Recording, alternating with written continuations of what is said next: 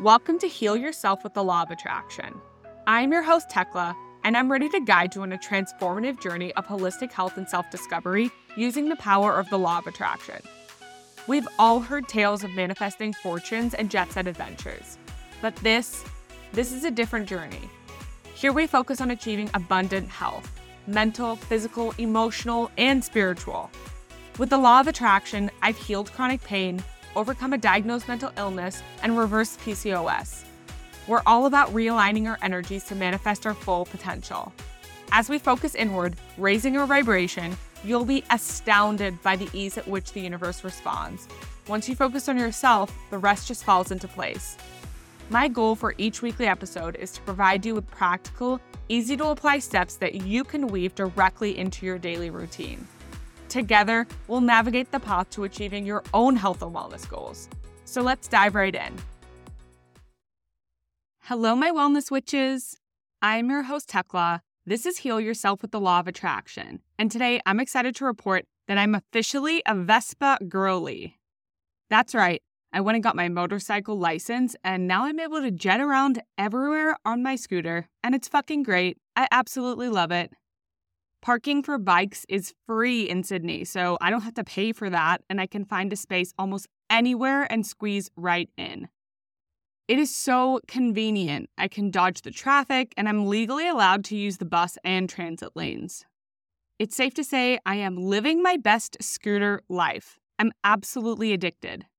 I rarely ever use the car anymore unless it's raining because I'm not about to get wet for the sake of convenience.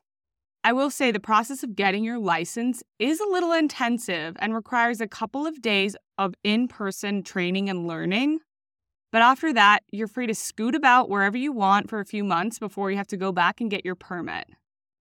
The bike I have now is quite heavy. It's an ideal setup for 2 riders and is a little bit much for me to just get around on, but it's definitely doing the job for right now. I have done a bit of investigation on what else is out there, and I'm really excited to invest in another smaller scooter when the time is right. You better believe I already updated my vision board because that's how I roll, and my needs have changed because now that I live in a big city, I don't need a luxury huge SUV. It's not really fitting of my lifestyle right now, so that got replaced by a cute little pale blue Vespa. I need something to easily get me to the beach in the summer and something that helps me find parking effortlessly near work because it's a nightmare finding a spot near the bar. And all of those needs are better served by a scooter right now. I will have access to a car if I need it, but I'm living the scooter life from now on. I'm posting all about my scooter adventures on Instagram if you want to follow and check it out at Heal Yourself with LOA. The link for that is also in the show notes if you're interested. Every week, I like to practice gratitude for something I'm thankful for in my life. And this week, I am grateful for this new gluten-free cookbook I found. There's a gluten-free bakery near my house in Sydney that I'm obsessed with. They freshly bake gluten-free croissants, which is an absolute rarity. If you're in the gluten-free community, you know that's just not really a thing. Anyway, the owner of that bakery published a cookbook for all the baked goods that they make in the store, and I am pumped about it. I love baking, and that hobby has kind of taken a back seat since I moved home. Now I'm excited to get back into it and start working through all of these recipes because I love a sweet treat. I'll post a link to that in the show notes too if you're interested because it also makes a really great gift for a gluten-free friend. The recipes are pretty simple too, so that's good. And that's what I'm grateful for this week, friends. The delicious treats that are on the horizon for me. And on that note, let's get into today's episode. And this is part 1 of a 2-part episode, which will air this week and next week. And I want to say this episode almost didn't come out today because it's been a crazy couple of weeks for me, but I'm dedicated to you and the podcast, and I didn't want to leave you hanging. I wanted to share my journey with my eating disorder treatment and how the law of attraction was a key component in my recovery. The reason this will span 2 episodes is because I've held off on publicly talking about this and what I went through for a really long time. And now that I'm ready to share that in detail, I think it deserves not to be rushed and condensed because I know a lot of people are struggling with similar issues. So first, let's cover the trigger warnings because this topic is highly sensitive for some people. Today, we'll be talking about eating disorders, specifically restrictive eating, binge eating, bulimia, calorie counting, excessive workouts, weight gain, and weight loss. If you're not ready to listen in today, then this is your opportunity to switch this off for now and come back when it's right for you. I also want to let you know that there are several resources for you in the show notes if you're struggling with similar issues and you'd like to seek support. Let's start from the beginning. I think the first question that comes to people's minds when you talk about eating disorders is, when did it start? For me, that was always a challenging question to answer because I feel like I've struggled with eating and body image my entire life. Honestly, for as long as I can remember. There is one distinct memory I have as a child, probably under 8 years old, where my family and I were at a buffet. I had obviously eaten a bunch of different things throughout the night from the buffet, and then I wanted dessert. My parents were clearly concerned about the amount of food I'd already ingested because I remember them saying something to me like, "You can have ice cream, but don't make yourself sick." That's not really that outrageous of a statement, right? It's something that happens with younger children. They gravitate toward all of the sweets and the candy, and that's something they really want to consume, so they can eat too much of it. I remember saying something like, I won't, and going to get a bowl of ice cream. I think it was soft serve, actually. Later that night, I remember being sick, vomiting. And it was because I just ate way too much food in such a short amount of time. I don't really remember any other details of what was going on at the time for me, or why I felt the need to eat so much to the point of being physically sick. That's all I remember from that night. But obviously, there was something underlying from an early age that made me want to numb the pain. Again, I don't know to this day what the pain was for sure. I have a couple of ideas, but it's really just a wild guess at this point, and I don't even know if it's factually correct. That was 22 or more years ago now. Anyway, I think my parents were aware that I had this tendency to overeat, but didn't really know how to help me deal with it. Remember, at the time, mental health and resources around supporting and managing disorders weren't readily available like they are now. People weren't as aware of the signs and symptoms and what they needed to look out for or any of that. It just wasn't talked about, and it was skimmed over in school. The knowledge and education was just missing for the most part. I didn't know enough about what I was going through to raise it with my parents, and they didn't know enough or see enough to understand it either. A lot of what was going on with me was an internal struggle, which is super hard to identify and navigate as a parent of a child that doesn't talk about their feelings. Emotions were never discussed or explored, and we never learned how to really process anything effectively at school or at home in those days. And this wasn't just about my childhood and my parents. It's a collective and widespread issue for young kids in school, even now. And especially for our parents' generation, who had absolutely no way to learn or practice mental health either. I am 30, and when I think about how my parents were raised, it was by my grandparents, who were just trying to keep themselves alive in those days. And you might hear that and laugh, but I mean that literally. My grandparents lived through one world war, and some of our grandparents lived through both. Mental health was unheard of then, and they raised their children the best they could with what they had available. And back then, it was solely about keeping the family and the children alive and physically healthy. So seeing this potentially harmful behavior I had developed, my parents encouraged me to try out a variety of sports and physical activity. They never ever restricted what I ate, which was absolutely the right decision. Don't get me wrong, I wasn't allowed to eat sweets for dinner instead of real whole foods, but I don't remember ever being told that I actually had to stop eating. It was very much an eat everything in moderation type household, which is ideal. No food was demonized or off limits. They simply identified a need for me to live a more balanced, healthy lifestyle, so that was the driver behind getting me into activities. It allowed me to move and to be part of a team and to have fun. And I absolutely loved it. and I loved it so much that I quickly became highly competitive and obsessed with sport. It was something I was just naturally good at growing up. I wanted to be the best at whatever I did, and I often was, or at least a really high performer in most activities.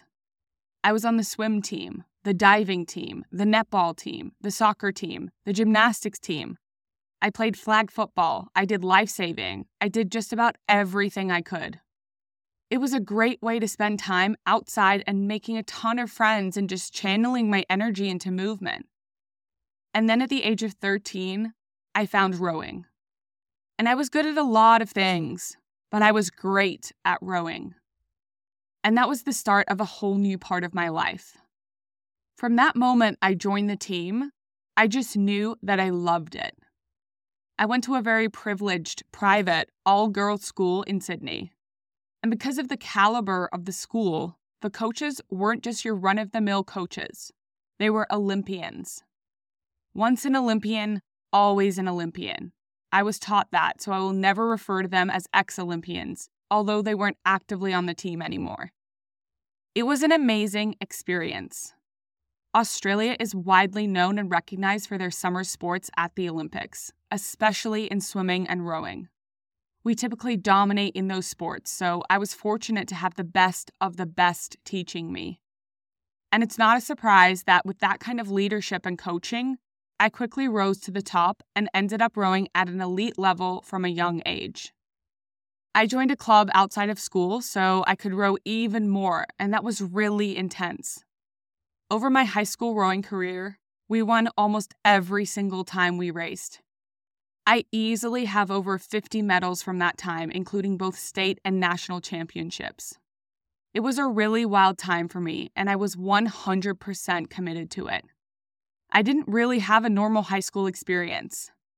I trained every day except Sunday, and I raced at the Sydney Olympic rowing course almost every weekend, which was an hour away. Rowing consumed my entire life. I didn't really go to parties, or if I did, I would have to leave early to go to training in the morning. And you're probably listening to this going, this sounds overwhelming and way too intense for a teenager. But I can assure you, I could not be stopped. It was my whole life, and I loved every single part of it. In my senior year of high school, I knew I didn't want to stop rowing. And college or university life in Australia is nothing like in America. I had seen friends get scholarships and row overseas for university, and I knew that's what I wanted to do. So I did.